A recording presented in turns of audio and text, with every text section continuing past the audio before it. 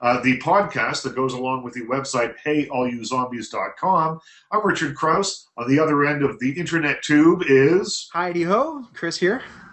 That's Chris Abel, and each week we get together and we discuss things of an esoteric nature. We have a look at the kind of esoteric, sometimes unloved side of popular culture. Not always unloved, but just things that don't get a lot of coverage elsewhere. This week, though, I have a feeling I'm going a bit more mainstream. I usually, on this end of things, I'm the guy with either the angry rant or the vaguely thought-through idea of something that I might wish to speak about, an impressionistic kind of thing that happens over here, whereas Chris is my more linear side who tends to think things through and create pieces that are actually worth listening to. So, but before we get to the rest of this, before we move on, I would like to go back on episode 13, which was last week. We do a thing called Movie Pistols at Dawn every week. And we asked a question last week, what animal should take over Shark Week?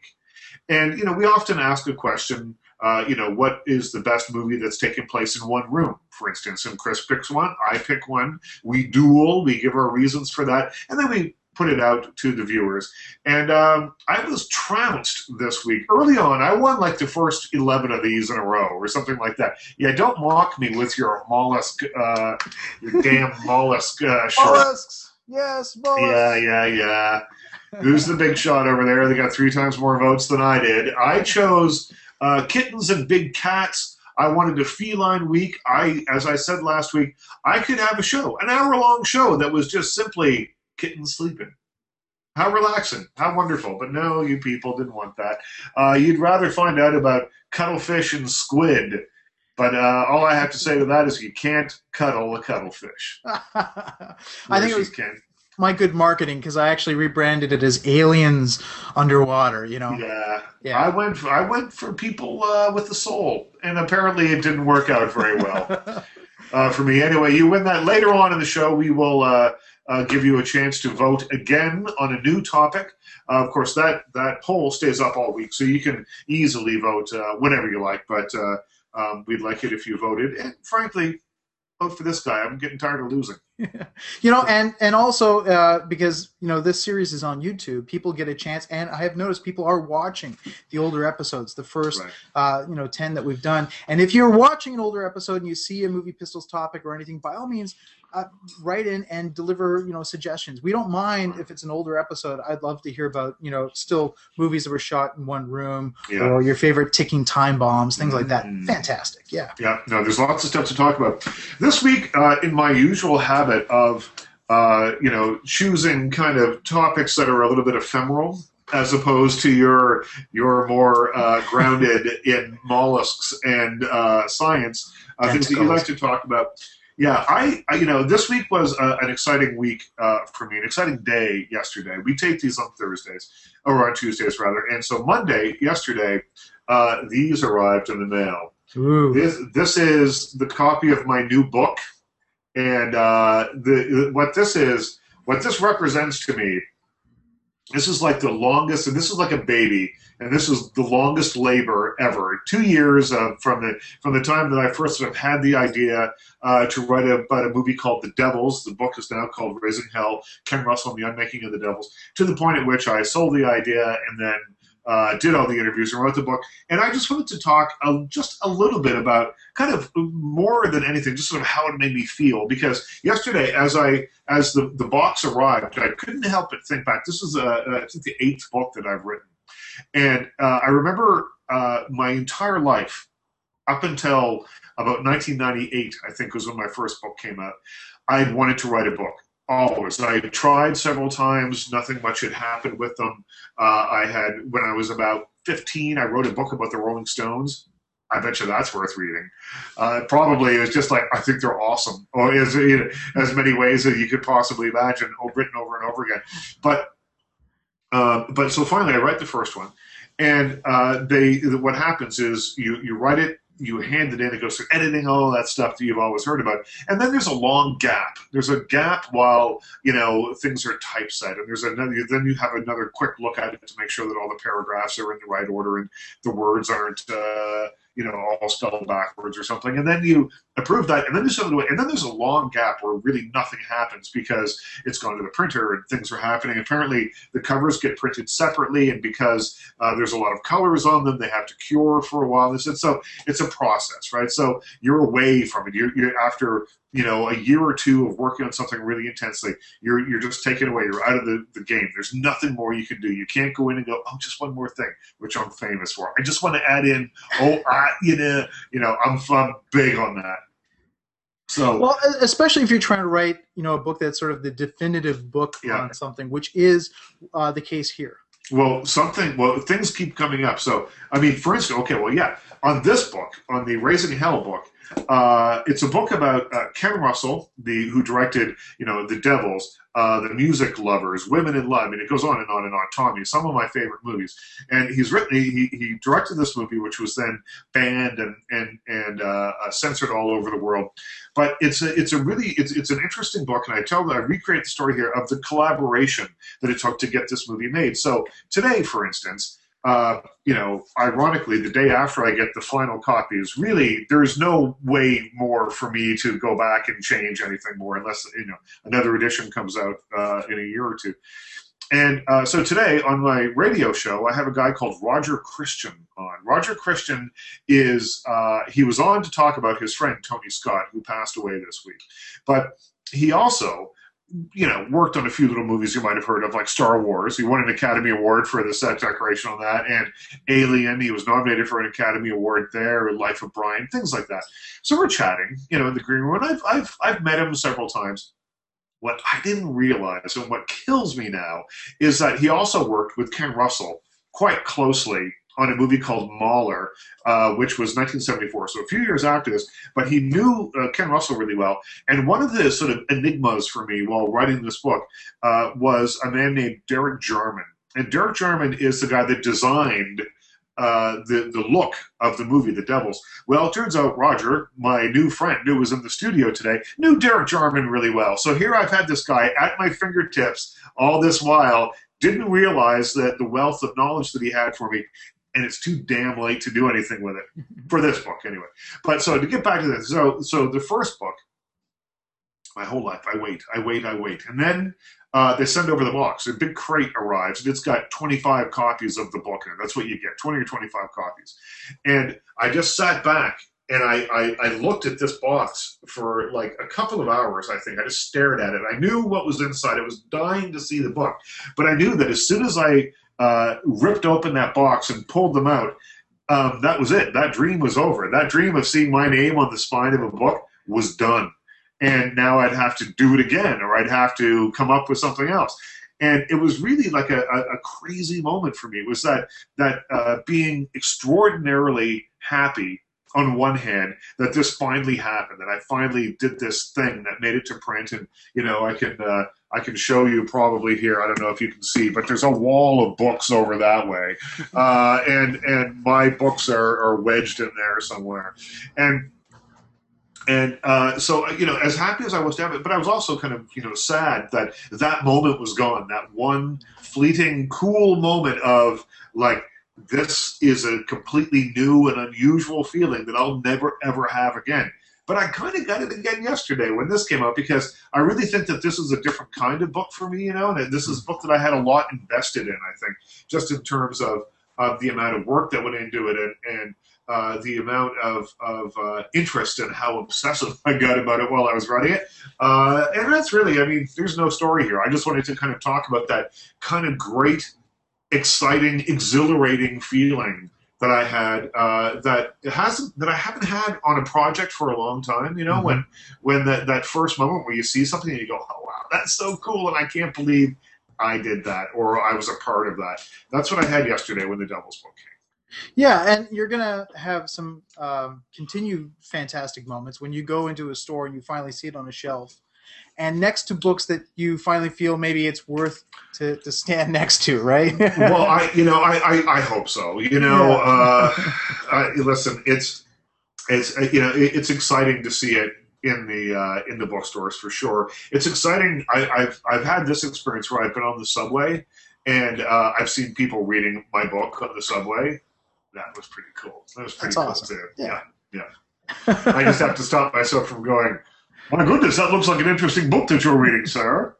What a fascinating book. Tell everyone how fascinating that is. Yeah. Well, the thing that I think a lot of people don't realize, if you don't work in this industry, you may have once upon a time been writing in high school. I did in my English writing class, and you dream of one day maybe publishing a book and seeing it in the store. Is that the reality is when the day comes that you might be offered the chance to actually get a book deal, it's not going to be a project that is going to be personal. It's not going to be any of the projects that you dreamed of. It's, the first couple of conversations that I had were things like, was Chris Abel's top gadgets of 2012, or I had a meeting with a kids book publisher to talk about gadgets for kids. Only that didn't quite work out because, as you pointed out, it takes about 3 years for a book to come out. By that time in the world of technology, it's already obsolete. All sorts of disappointments that are waiting for you. If you do persist and you make the compromises and you get to make a book, it's not anywhere near what you might have dreamt about when you're first starting to learn how to write in high school or even at home or wherever the case may be. But that's not the case here. This book really is the kind of personal project that you wanted to take on, right? Yeah, no, absolutely. And I'll tell you, like, I'm sitting here just sort of having a look at it. And I've been down this road a few times. This isn't, completely new for me. But it's really exciting this time around. I think because this is a story of this movie. It's a masterpiece of a movie that no one much has seen. And I wanted to tell people about that, but I wanted to do it in the right way. And I think, we'll knock wood here. I think that I have found the right way to tell the story. I think that, I sourced all the original people. I've got all the actors, the editor, everybody, the guy that wrote the soundtracks in there. Everyone that I could find is in there to tell the real story of making this movie.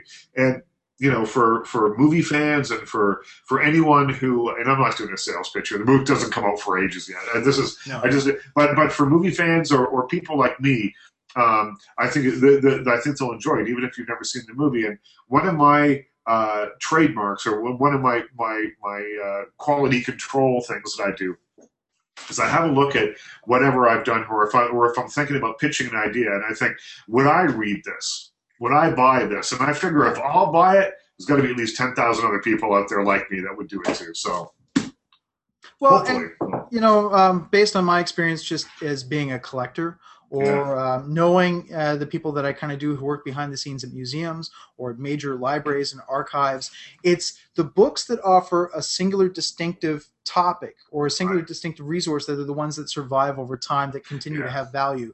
You could have sat down and written a much more polished book about, say, the Rolling Stones based on your earlier book. But it would have been the 25th book that's out there on the Rolling Stones. Yeah. This book, what interested me in The Devils when I first started to research this is that there was very little written about it.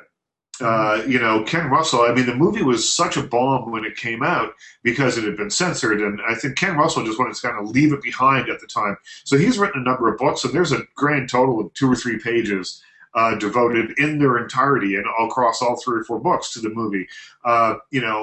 Anything that Oliver Reed never wrote about it, barely spoke about it in public. Really, there wasn't a great deal of information about this out there. And I thought, this is such a great movie and such a fantastic story that I hope I can piece it together. Yeah, and I'm sure that, it's one of those movies that it was banned for a reason. People were really upset by it. It's going to knock people's heads back still. Yeah. Those films are going to resurface. They will be taking on greater importance later on, and your book is going to play an important part as being a companion and delivering a little bit of a reminder as to what was going on in the headspace of people, what the reaction of society when that film came out. It's important to go back and have those stories preserved so that future generations can see that. Yeah, no, I think so. I mean, this book, one of the chapters in it sets the scene for 1971 when the book came out, when the movie came out, because I think that period in history was so interesting anyway.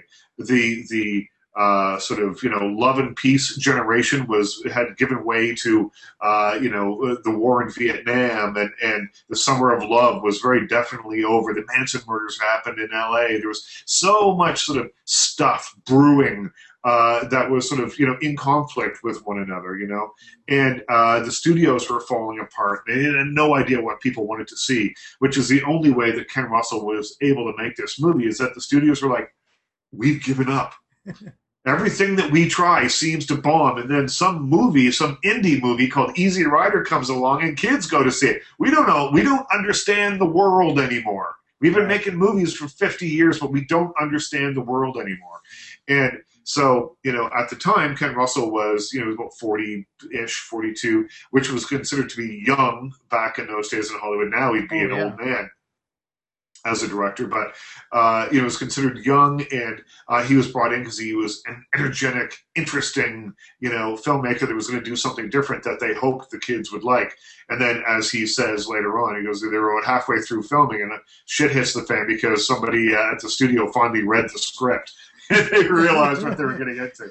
But the book, as I sit here today, just to see the printed copy of it with there's quotes on the back from Terry Gilliam and David Cronenberg and John Landis and stuff is very exciting for me. So yeah, totally. That's I'm not sitting here really trying to promote the book because that'll come later, my friends. That will come later. But really, that when I was trying to think of something that was something interesting and meaningful to me that's happened this week. And there's been a number of things that have happened this week, pop culture-wise. Tony Scott killed himself. Phyllis Diller died. I'll talk about her a little bit later on, actually.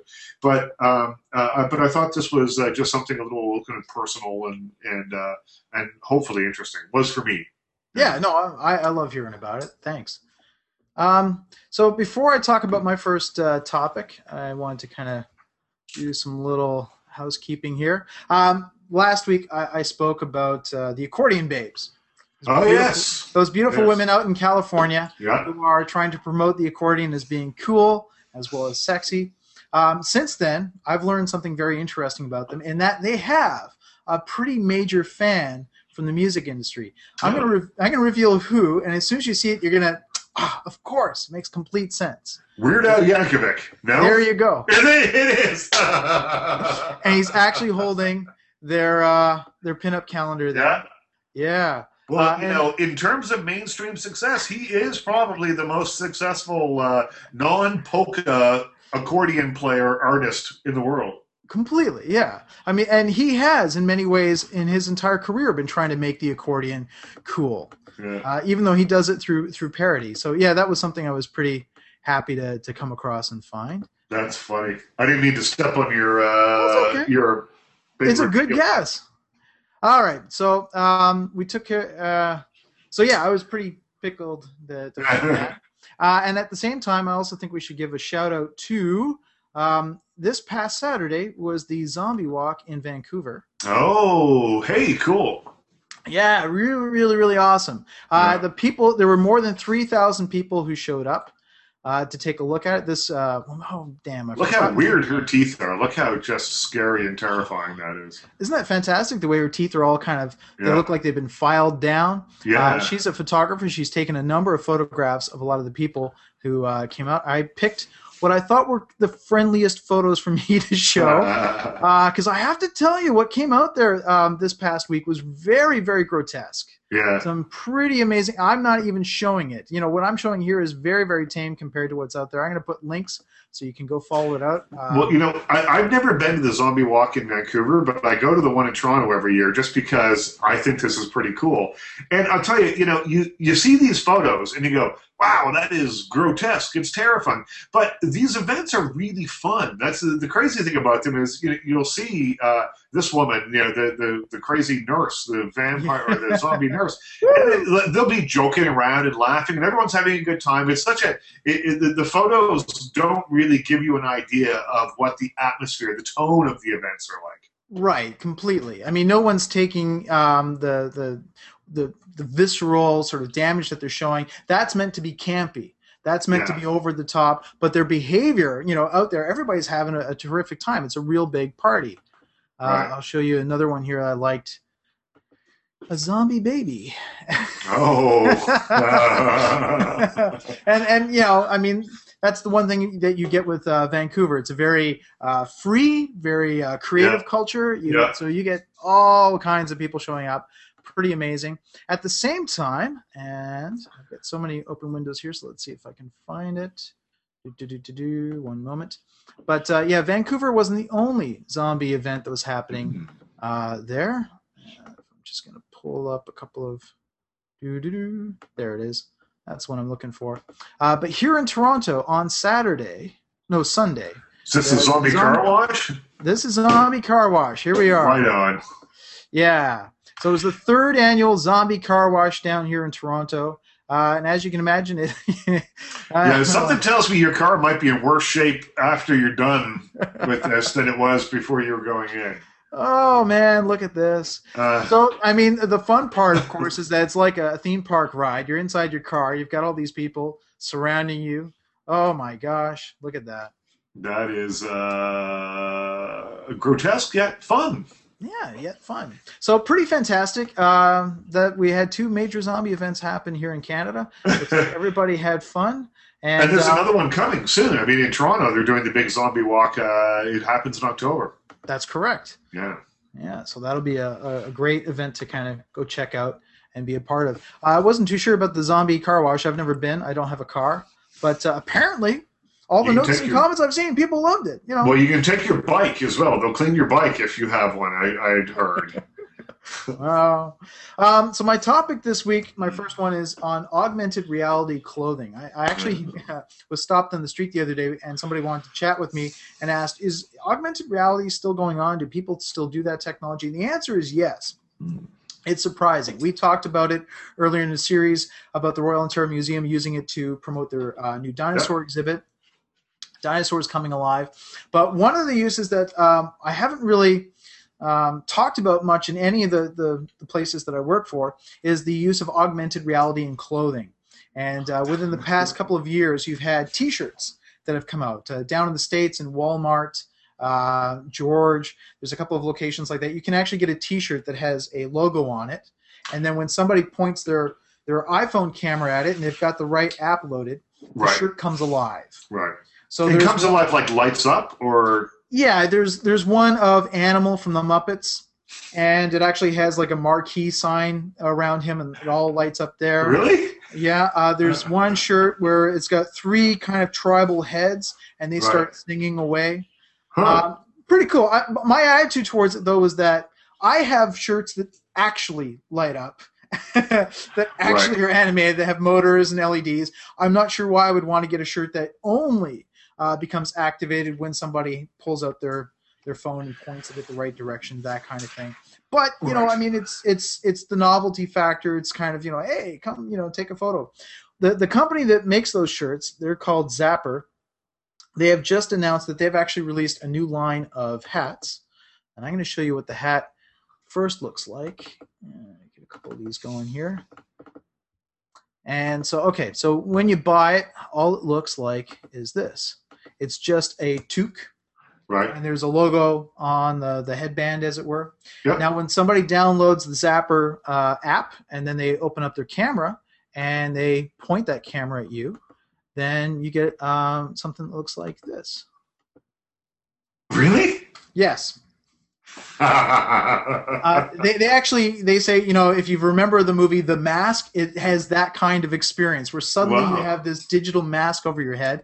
I'm going to post the video to it, but the reason I wanted to talk about it because they did such a great job in that not only does it cover your face and make you look like a wolf, but on the screen, if somebody taps it, the nostrils flare, the muscles in the face move. You get that a little bit of a slaver going on there. And of course, they have different shirts that create different types of characters. Right. And so there is, they've got this bomb guy dude.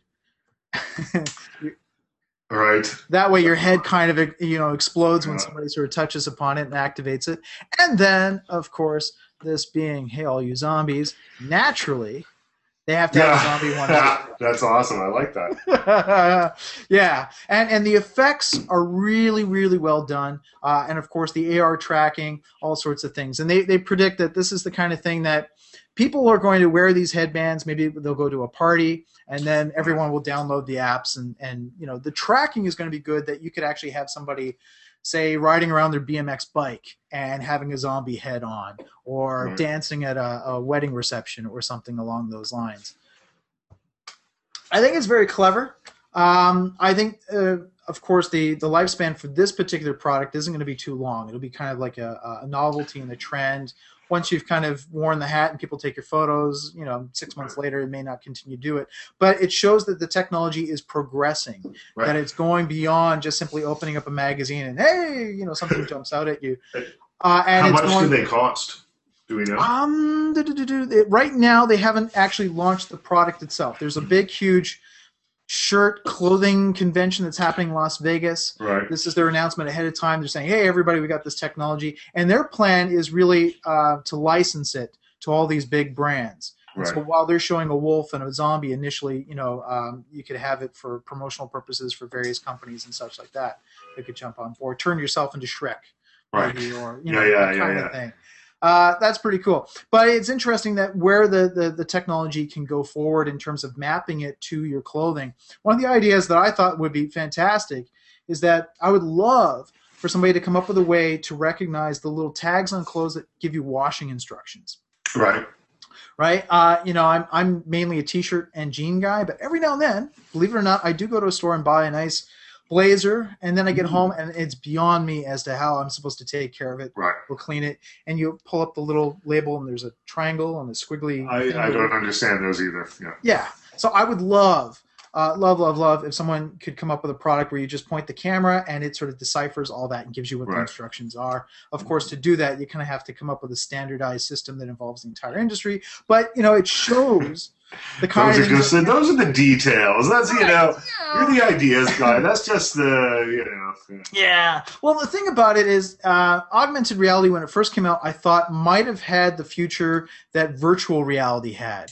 Virtual reality was being hailed as the next best thing, and then it just died. It was never going to go anywhere. And I thought the same might happen with augmented reality, but here we are a couple of years later, and it's still kicking around. People are still playing with it. That tells me that this is technology that has a definite future. There's going to be practical uses for it. We're playing around with it now, putting zombie heads on and, you know, taking our photos with large dinosaurs, but there will be a practical use coming down in the future. No, it's very cool. It's very cool. I like the idea of it. I'm not sure, just in terms of entertainment value, how often you would do it. You know, it might be cool for kids' parties. I could see maybe like McDonald's using it. Like you get the hat and then you take a picture and look, you're Ronald McDonald or something. Like I can see it being used in advertising, but I'm not sure how much you would use it just on a day-to-day basis. Oh, yeah, you're right. The augmented reality Happy Meal, that's definitely coming. And you know what? I have to admit, I'll be the first one in line to go and get one just to try it out, you know? Well, except I want to be the Hamburglar. If I'm going to be anybody, I want to be the Hamburglar. Yeah, that'd be cool. I wanted to show these pictures earlier. I forgot. These were taken seconds after the box of books arrived. And this, I think, shows you more of what was going on in my head when I got the books. You know, let me take that one away, and I'm going to show you one other one. And there's the other one of me sort of mimicking the cover of the book, or trying to mimic the look of Oliver Reed on the cover of the book. Anyway, those are some photos that I took yesterday in the fit of excitement. It's a peak. It's a great cover, though, and like it really is. Yeah, well, it was done by a guy called Gary Pullen, and I've always loved Gary's stuff. And if you, I mean, you know, later on we'll have another look. When you see Oliver Reed's hair, Oliver Reed has amazing hair in this thing. I think for no other reason you should buy the book, just because you want to own the picture of Oliver Reed's hair. So other than talking about the book and shamelessly plugging that, I wanted to talk about Phyllis Diller. a little bit. This week was, started off in a very kind of ominous and strange way with Tony Scott killing himself. And as we sit here now on Tuesday afternoon, we're not exactly sure why it happened. There was talk that he had inoperable brain cancer. Now his family is denying that. So I don't know exactly why Tony Scott took his life. We're going to talk about him a little bit more later on. That's a tease for Movie Pistols later. Think about it. Also, that day, he killed himself on Sunday, but the news broke on Monday. Phyllis Diller died and was sort of, she got a bit of attention, a bit of notice, but people were talking about Tony Scott a little bit more because of the sort of tragic way that he passed away, and frankly, a little bit more bombastic way that he died. And I'll tell you, Phyllis Diller, for me, I grew up watching her on television. I'm of the age where I used to stay home. I didn't have an option. I was home on Sunday nights watching the Ed Sullivan Show. I remember her show, The Beautiful Phyllis Diller Show, the Phyllis Diller other show she had. The Beautiful Phyllis Diller Show was a variety show. She had another show called The Phyllis Diller Show, Singing with Bob Hope, all that stuff. And when I was a kid, I'm not sure that I really understood a lot of the jokes, because they were not particularly adult, I don't think, but I was just young enough to not be able to look much past her kind of clown-like exterior. She always wore crazy wigs, and she had that laugh, that sort of cackle that she did. And I think I sort of looked at her as kind of like Bozo the Clown with a long cigarette holder, And although she always had, it was sort of a trademark to have a cigarette holder, although she didn't smoke in real life. She used it. She developed the use of that from the nightclubs that she played in. And she used to use it to gauge the time between laughs. So if she told a joke that got a particularly big laugh, she would just sort of put this holder in her mouth for a second, kill time with it while people finished laughing, give herself something to do on stage, and then she'd move on to the next one. But I think more importantly, and the reason that I wanted to talk about her today is that because her passing didn't get the kind of notice because of it happened to coincide with Tony Scott's. But she was such an important figure, not only because I grew up watching her on television, but there's generations of female comics, I think, that really owe her a debt of gratitude. Before Phyllis Diller, there were female comedians. There were people that were humorous in the movies, women in the movies and on television, like Lucille Ball.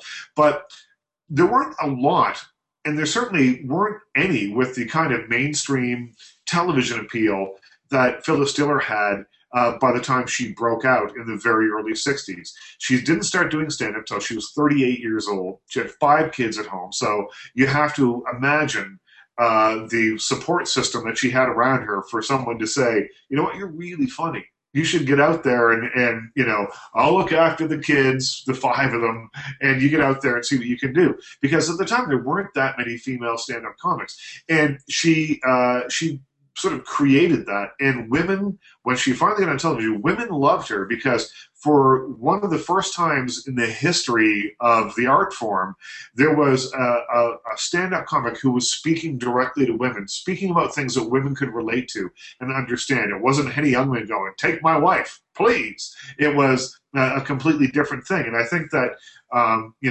the direct line between her and Joan Rivers is fairly obvious. There's an even more, to my mind, obvious line between her and someone like Roseanne.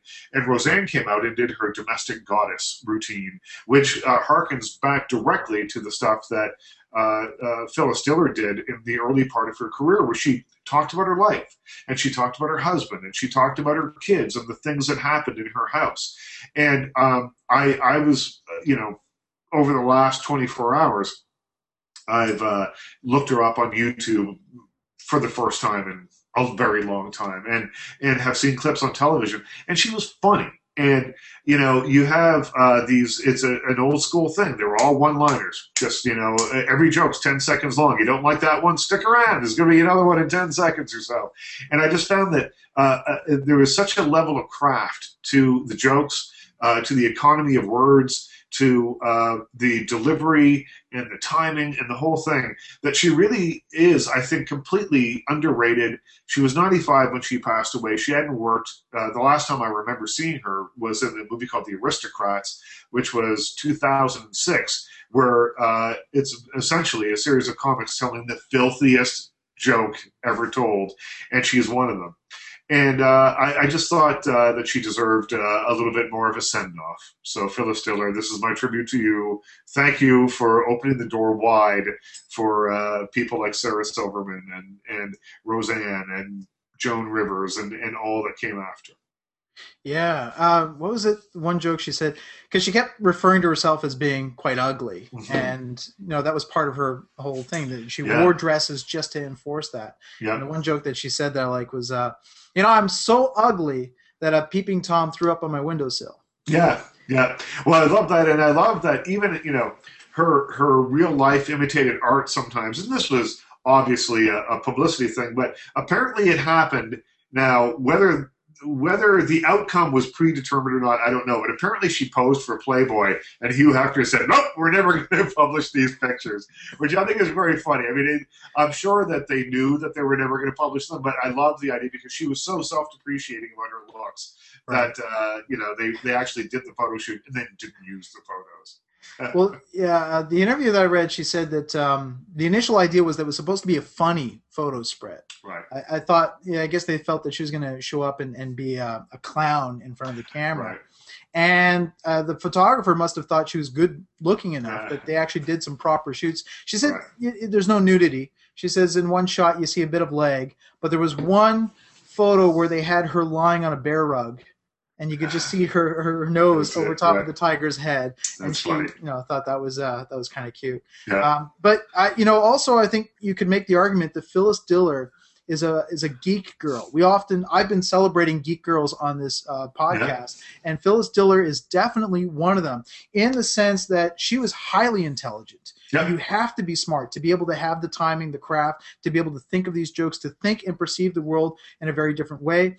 She was a big reader of science. She always considered herself to be sort of a science girl. And then you throw in the punk rock kind of sensibility, which is really what it is, to grow up with like aluminum foil dresses, to have your hair dyed and out to here. There is no difference between her and any of the punk rock geek girls that we've talked about here, other than she was there pioneering it long before anybody else. Anybody today who gets up in an outrageous green hair dye-do, or anyone that goes onto a stage and tries to make accordion sexy, they all owe something to Phyllis Diller, because she was the first one to have to do it. And it's hard to really imagine. I do research some of the earlier performers, like Janice Martin, who was considered the female Elvis and had to lose her career because she became pregnant by somebody who wasn't her husband, and that was it. Right. And she's an amazing, we've never heard of her because of it.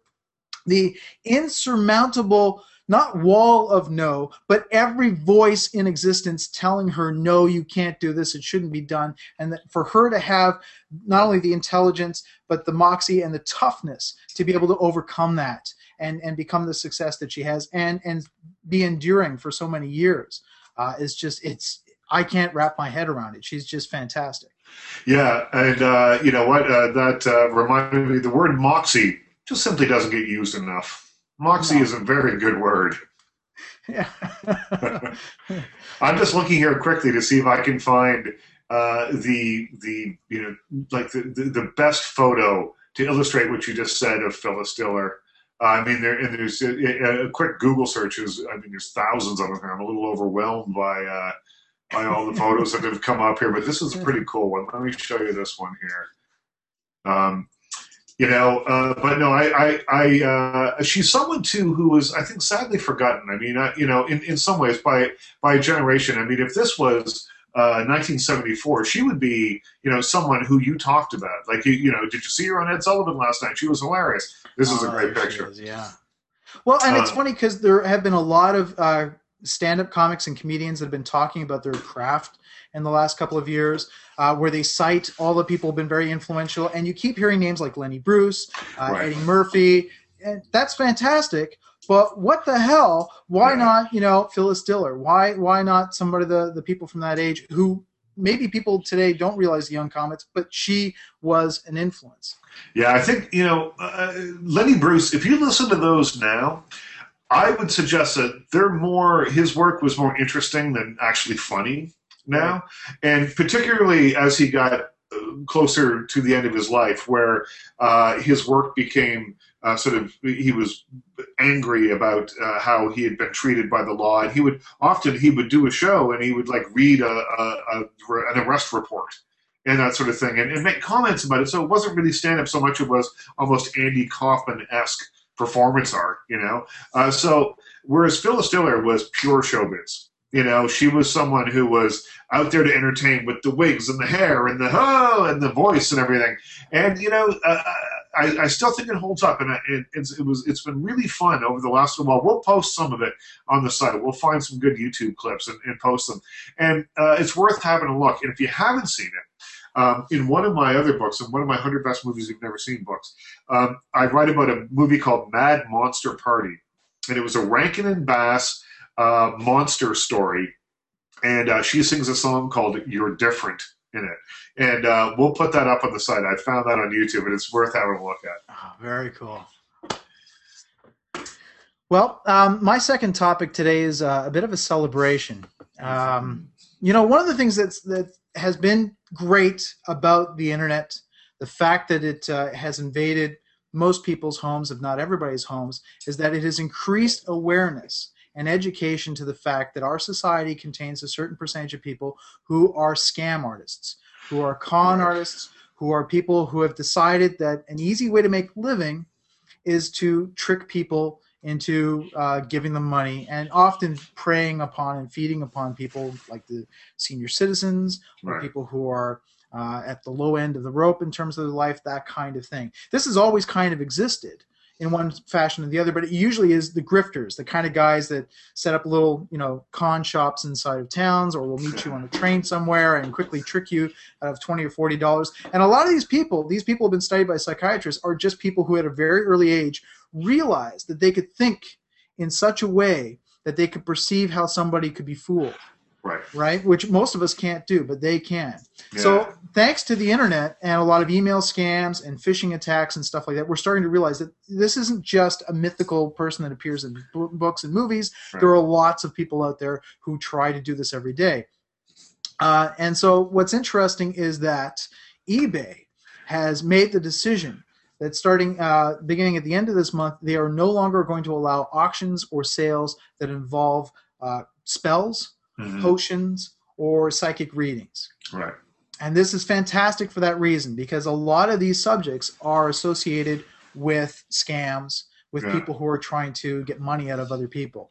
And it's important to understand that when we talk about this, there is a big difference where we're not talking about people's belief system here.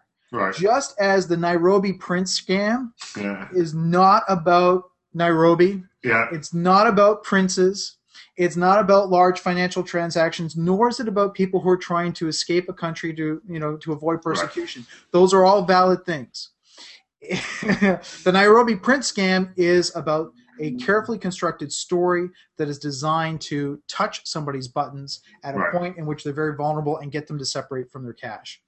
Same thing with a lot of these auctions that appear on eBay, where you have somebody that's trying to sell what they claim to be a spell or a curse or a potion that's going to promise somebody a big change in their life, and it's exactly what they're looking for. It's kind of sad. People do fall for these. It's amazing.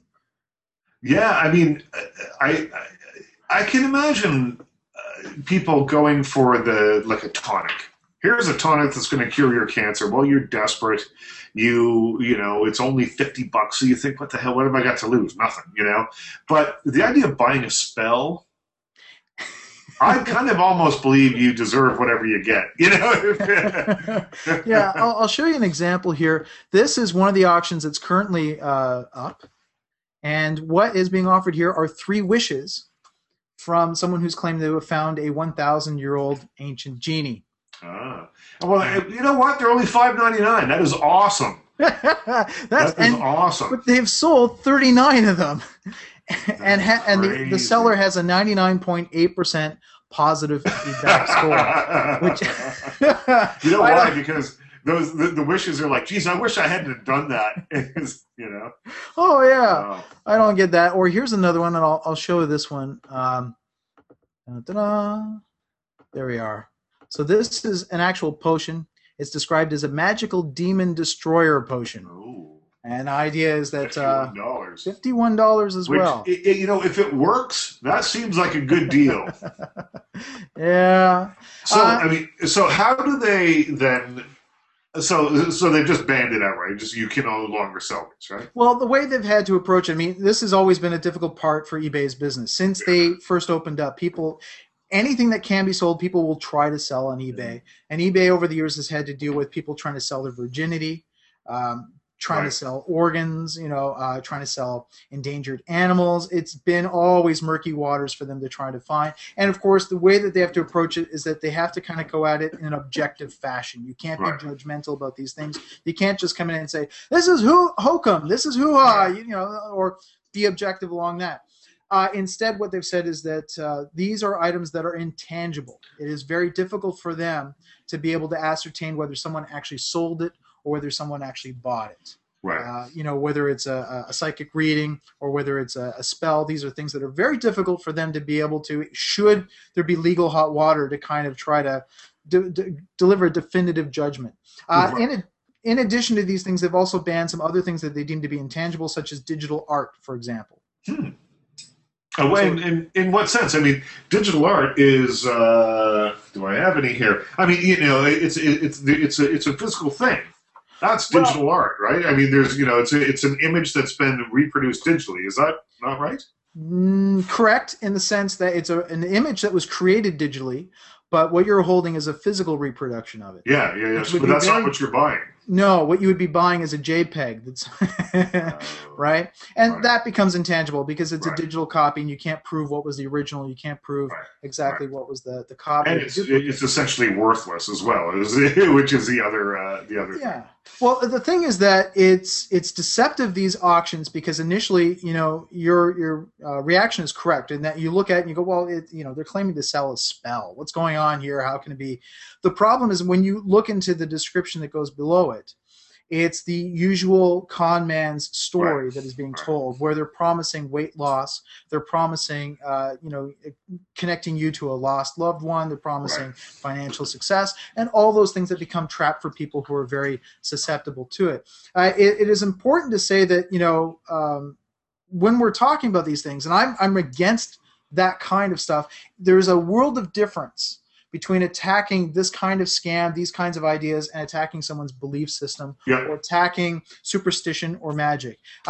Everybody, I don't care who you are, has some element of a belief in you, superstition, no matter what it is. So a good example is that when NASA was landing the Mars Curiosity rover, and they went through that period where they had a 14-minute delay and they had no idea what was going on, they pulled out little containers of peanuts and passed it around, and everybody had some peanuts. And this is a superstitious ritual that NASA does with all of their rockets. It goes back, I believe, to the late 1970s. Wow. An earlier rocket scientist had, pulled out peanuts. Yeah, some guy liked peanuts. I mean, it's a different thing, though. Some guy liked peanuts in 1972, and that's how it starts. He's not saying, a little fairy gave me these peanuts and they're magic peanuts. Yes. There is a world of difference to that, but I'm sort of saying, like, it's hard to be critical of someone who, for example, practices Wicca as sort of their lifestyle. They're not selling stuff on eBay. That's sort of what I'm saying. There's somebody who sort of, it gives them some sort of benefit, but it's hard to criticize those people when you have people, when we live in buildings where there's no 13th floor, where you have friends that carry around little, good luck charms like lucky rabbit's feet and stuff like that. I'm from the East Coast. It's the most superstitious place on the planet. Right. And someone has just, I don't know if I have it in arm's reach, but someone has just written a book about the superstitions, not just of Nova Scotia, but of the South Shore, which is a strip of this Nova Scotia about this big where I'm from. And there's an entire book written about them because we're all crazy from down there. I still do not allow shoes on the table at any point ever in my life. 1 crow sorrow, 2 crows joy, 3 crows a letter, 4 crows a boy. I could go on. I mean, it's insane how creepy and weird these little things that are in the back of my head have stayed with me. So superstitions are another thing that I don't, frankly, take them all that seriously. But I do find myself, if I see one crow on the side of this road, I'm like, this is not good. This is not good. Yeah, I personally don't invest a lot in sort of superstitious. I'm not worried about black cats crossing my path, or I don't freak out when I break a window, or mirror. But those things, I think they do play a healthy role in society. But the danger, of course, is when they take on deeper resonance, when they become something that you are investing money in the hopes that it's going to turn your life around. Or when we start to, try to base engineering programs or school courses based on these sort of things. That's always very, very dangerous. But I think I'm surprised it took this long for eBay to finally make this move. I'm glad that they finally have. Yeah, I mean, I just hate to see people getting taken advantage of. The idea that someone who is ill or someone who might possibly, really be looking for something in their life and thinks that they're going to find it through some kind of mushroom that they could buy on eBay for $50 makes me quite angry. Here's this book, Red Sky at Night, it's called, and it's all about superstitions from a very small part of the world. In Nova Scotia, people go, so sure, man, that's tiny. And this province itself is pretty small. So that's the book right there, Red Sky at Night. And we can laugh at things like the Nairobi email scam, because that's the one everybody's had. Well, you laugh about it until you see someone on the news who's given them, some 80-year-old woman who's given them $100,000. And and you think to yourself, how could you possibly have been sucked in by that? And then they explain how, and you're like, wow, these guys are good. These people know what they're doing. If they get the right mark, if they get the right person, to involved in the sting, man, it can be the effects can be devastating. Right, and there's all sorts of psychological tricks, and even if you really think that you are well armed with information, they can still find ways to kind of fool you. I often tell people that when they get an email or they get a strange text message and it's promising some big prize, to always look at the domain name and be careful, because most of them, they don't end in .com, they don't end in .ca, and that's usually a telltale. I've said that on air. .scam, .scam. Yeah. But you know what? I've been getting these, text messages on my iPhone lately that claim to be from Apple that says that I am a winner, that they've drawn me. You mean those aren't true? Because I got one the other day. And if you look at the link, it actually, they're smart enough to create a link that starts off with apple.ca. Right? Yeah. But then continues on, and, after apple.com, you get let's see, where is it? Mine says gotprize.cc. Right. And then .cc is actually a small little island in the Australian territories. Oh, is that right? Right, yeah, which nobody knows. So when you see .ca, you think the rest of it is just maybe some syntax, some garbage, that happens in transmission. And your brain, which is always looking for patterns, is going to pull out apple.ca. And so you can see how it isn't just someone who's a senior citizen. It isn't just someone who's having a bad day that might fall for that. There are lots of people who do. And I remember when the Nairobi and Prince scam first started, most people around me weren't aware of it. And I remember people, very prominent people who are very intelligent, sort of, going through a moment where they think it's actually real and sort of asking about it, and you have to explain, no, it's not. So it's very dangerous. It's something we tend to kind of overlook in society. I'm glad that eBay is finally taking that move, and I hope that they look at other auctions and other areas in the same way. Here's another way, I've got my phone up here to one of these things. Your entry in last month's drawing won you a free iPad. Enter, I'm not going to say the number, at, and then this .cc number so that we'll know where to ship it. But the thing that should be a dead giveaway here, too, is the number that it's from is an area code 443. So just look for that. I don't know, 443. I'm not sure exactly where that's from. But I have a feeling it's not from wherever Apple's located. No. Well, and you also have to remember that, especially on eBay, you have a lot of teenagers. Oh, it's from Maryland. Oh, interesting. 443 and 667 are telephone area codes serving the eastern half of the U.S. state of Maryland, including Baltimore. Interesting. Well, and that's probably not where the actual person is located. They're bouncing the number. Yeah. This is somebody who's probably in Ukraine or in Nairobi. Yeah. But yet we do, with the eBay auctions, you do get a lot of teenagers who are online. They do become very susceptible, even the ones that seem to be very, very intelligent. There was a case over in England where there were two girls who ended up being fooled by their best friend who convinced them that she was two other guys. And actually was dating them for a while. She would, yeah, and it's amazing, because all this girl did was show up in a hoodie and pretend to be a guy, and she convinced them that she was their boyfriend. Anyways, this long story: 12-year-olds, 13-year-olds can be very susceptible to stuff that you would expect them to see right away, and they may be, intense. Infatuated with the idea of being able to cast magic or cast a spell, and who knows what kind of a person they'd be connecting with on eBay.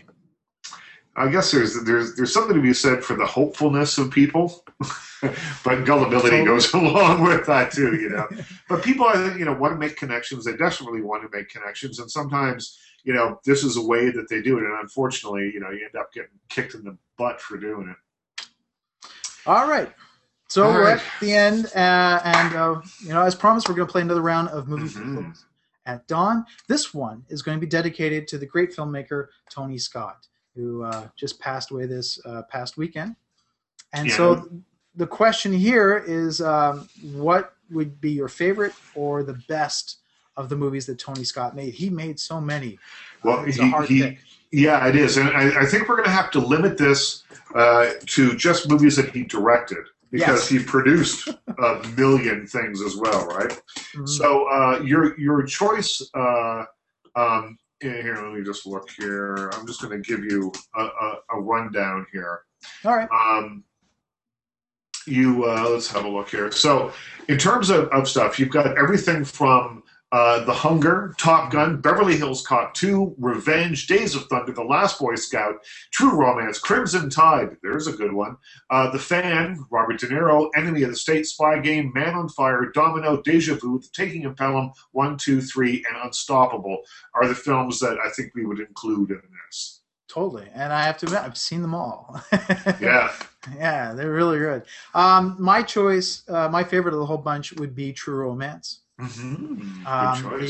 The film that was scripted by Quentin Tarantino played an important role in that. I think the money that came from that script was integral towards Quentin being able to do Pulp Fiction. Yeah. Well, and it has Brad Pitt's classic line, "Don't condescend me, man." Fantastic cast. I mean, you've got Gary Oldman playing is it a Jamaican white drug lord? Yeah.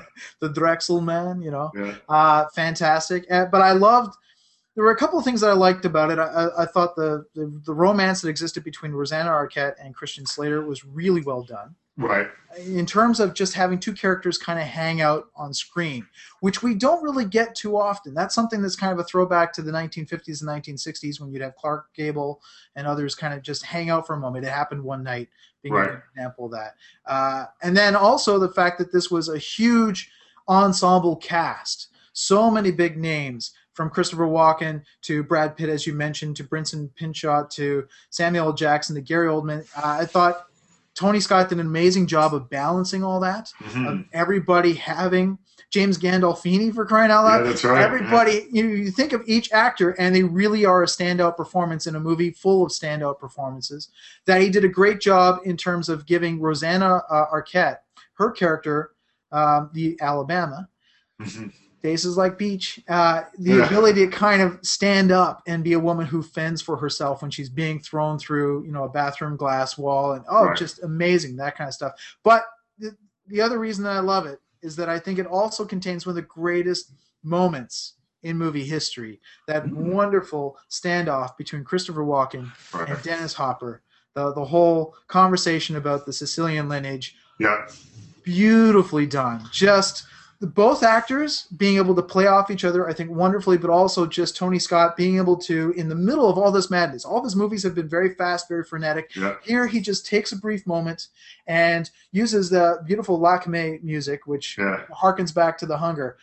It's just a beautiful moment in cinema, and I think just one of the greatest for a man who's known for blockbusters. I felt that was a fantastic cinematic tour de force. Just I love it. Yeah. Well, I love that movie too. I love that movie too, and there's a lot of Tony Scott that I really liked. Things like the hunger really resonates with me. That opening scene with Peter Murphy from Bauhaus singing Bela Lugosi's Dead in this cage, and then it cuts to like these amazing close-ups of Susan Sarandon's face with those great glasses on and curls of smoke, and Catherine Deneuve and David Bowie with those little glasses on. Love all that stuff. And then just the weird stuff with the monkeys. I mean, it's just such an incredible opening, right? It'll really stay with you. Crimson Tide, the bell tower. Yeah, I think Crimson Tide's a fantastic thriller. But you mentioned a number of times about the actors in Tony Scott's True Romance, and I think it's forgotten sometimes that he was a really interesting director of actors as well. You have Denzel Washington, one of the leading movie stars of his generation. A continued box office draw, even 25 years after his debut, and he can work with anybody that he wants, and yet chose to make 4 films with Tony Scott. Most recently, Unstoppable, but Crimson Tide and a couple of others, The Taking of Pelham 1, 2, 3, and Man on Fire. So, I wanted to sort of look a little bit at the casting of his movies, and I was trying to think, the stuff that's popular of his so often is the really kind of muscular filmmaking, the action movies and stuff. But I wanted to talk about it, and I'm going to choose, and I know I'm going to lose this week, but I'm going out on a high note, I think.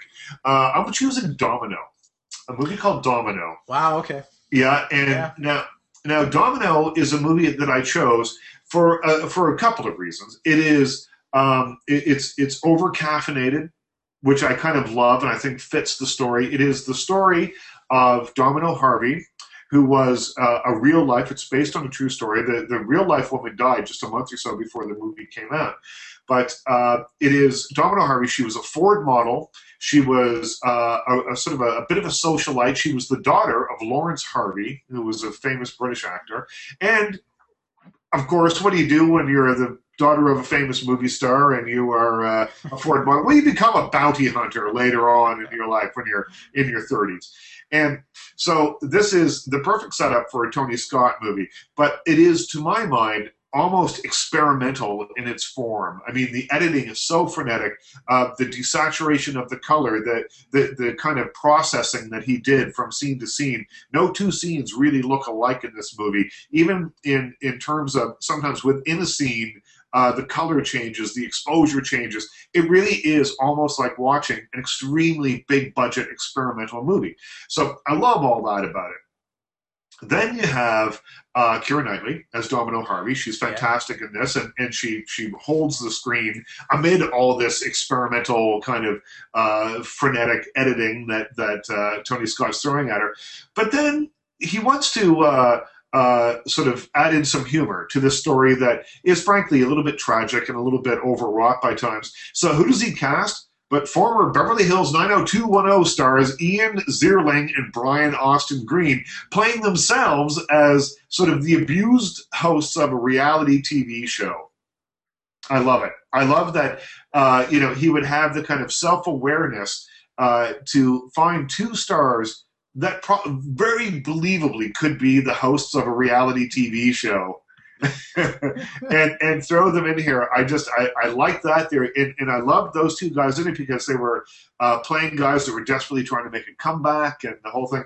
They add some humor to the show, to the movie. It is fast, it's outrageous, it's experimental. It's got Keira Knightley, and as I told you recently, I've decided I like her face after seeing her in Seeking a Friend for the End of the World. So Domino is my choice for my favorite, or at least certainly as I sit here today, right this second, my most memorable Tony Scott film.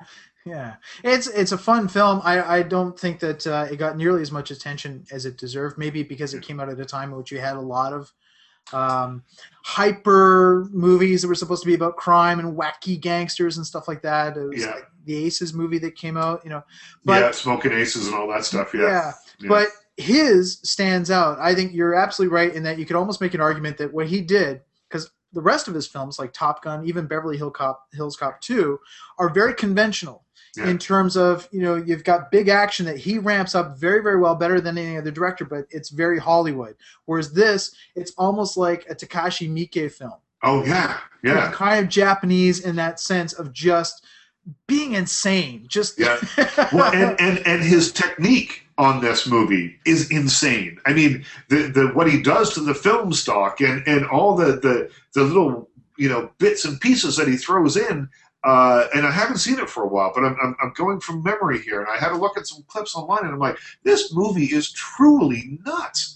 And it really is. I mean, considering whatever it costs, we're talking $50-60 million probably. It's essentially an experimental film with some big stars in it. And I think just for having the balls alone to go to the studio and go, this is the film I've decided to make. Thank you for all the nice money. Here it is. Thank you. That one deserves to win.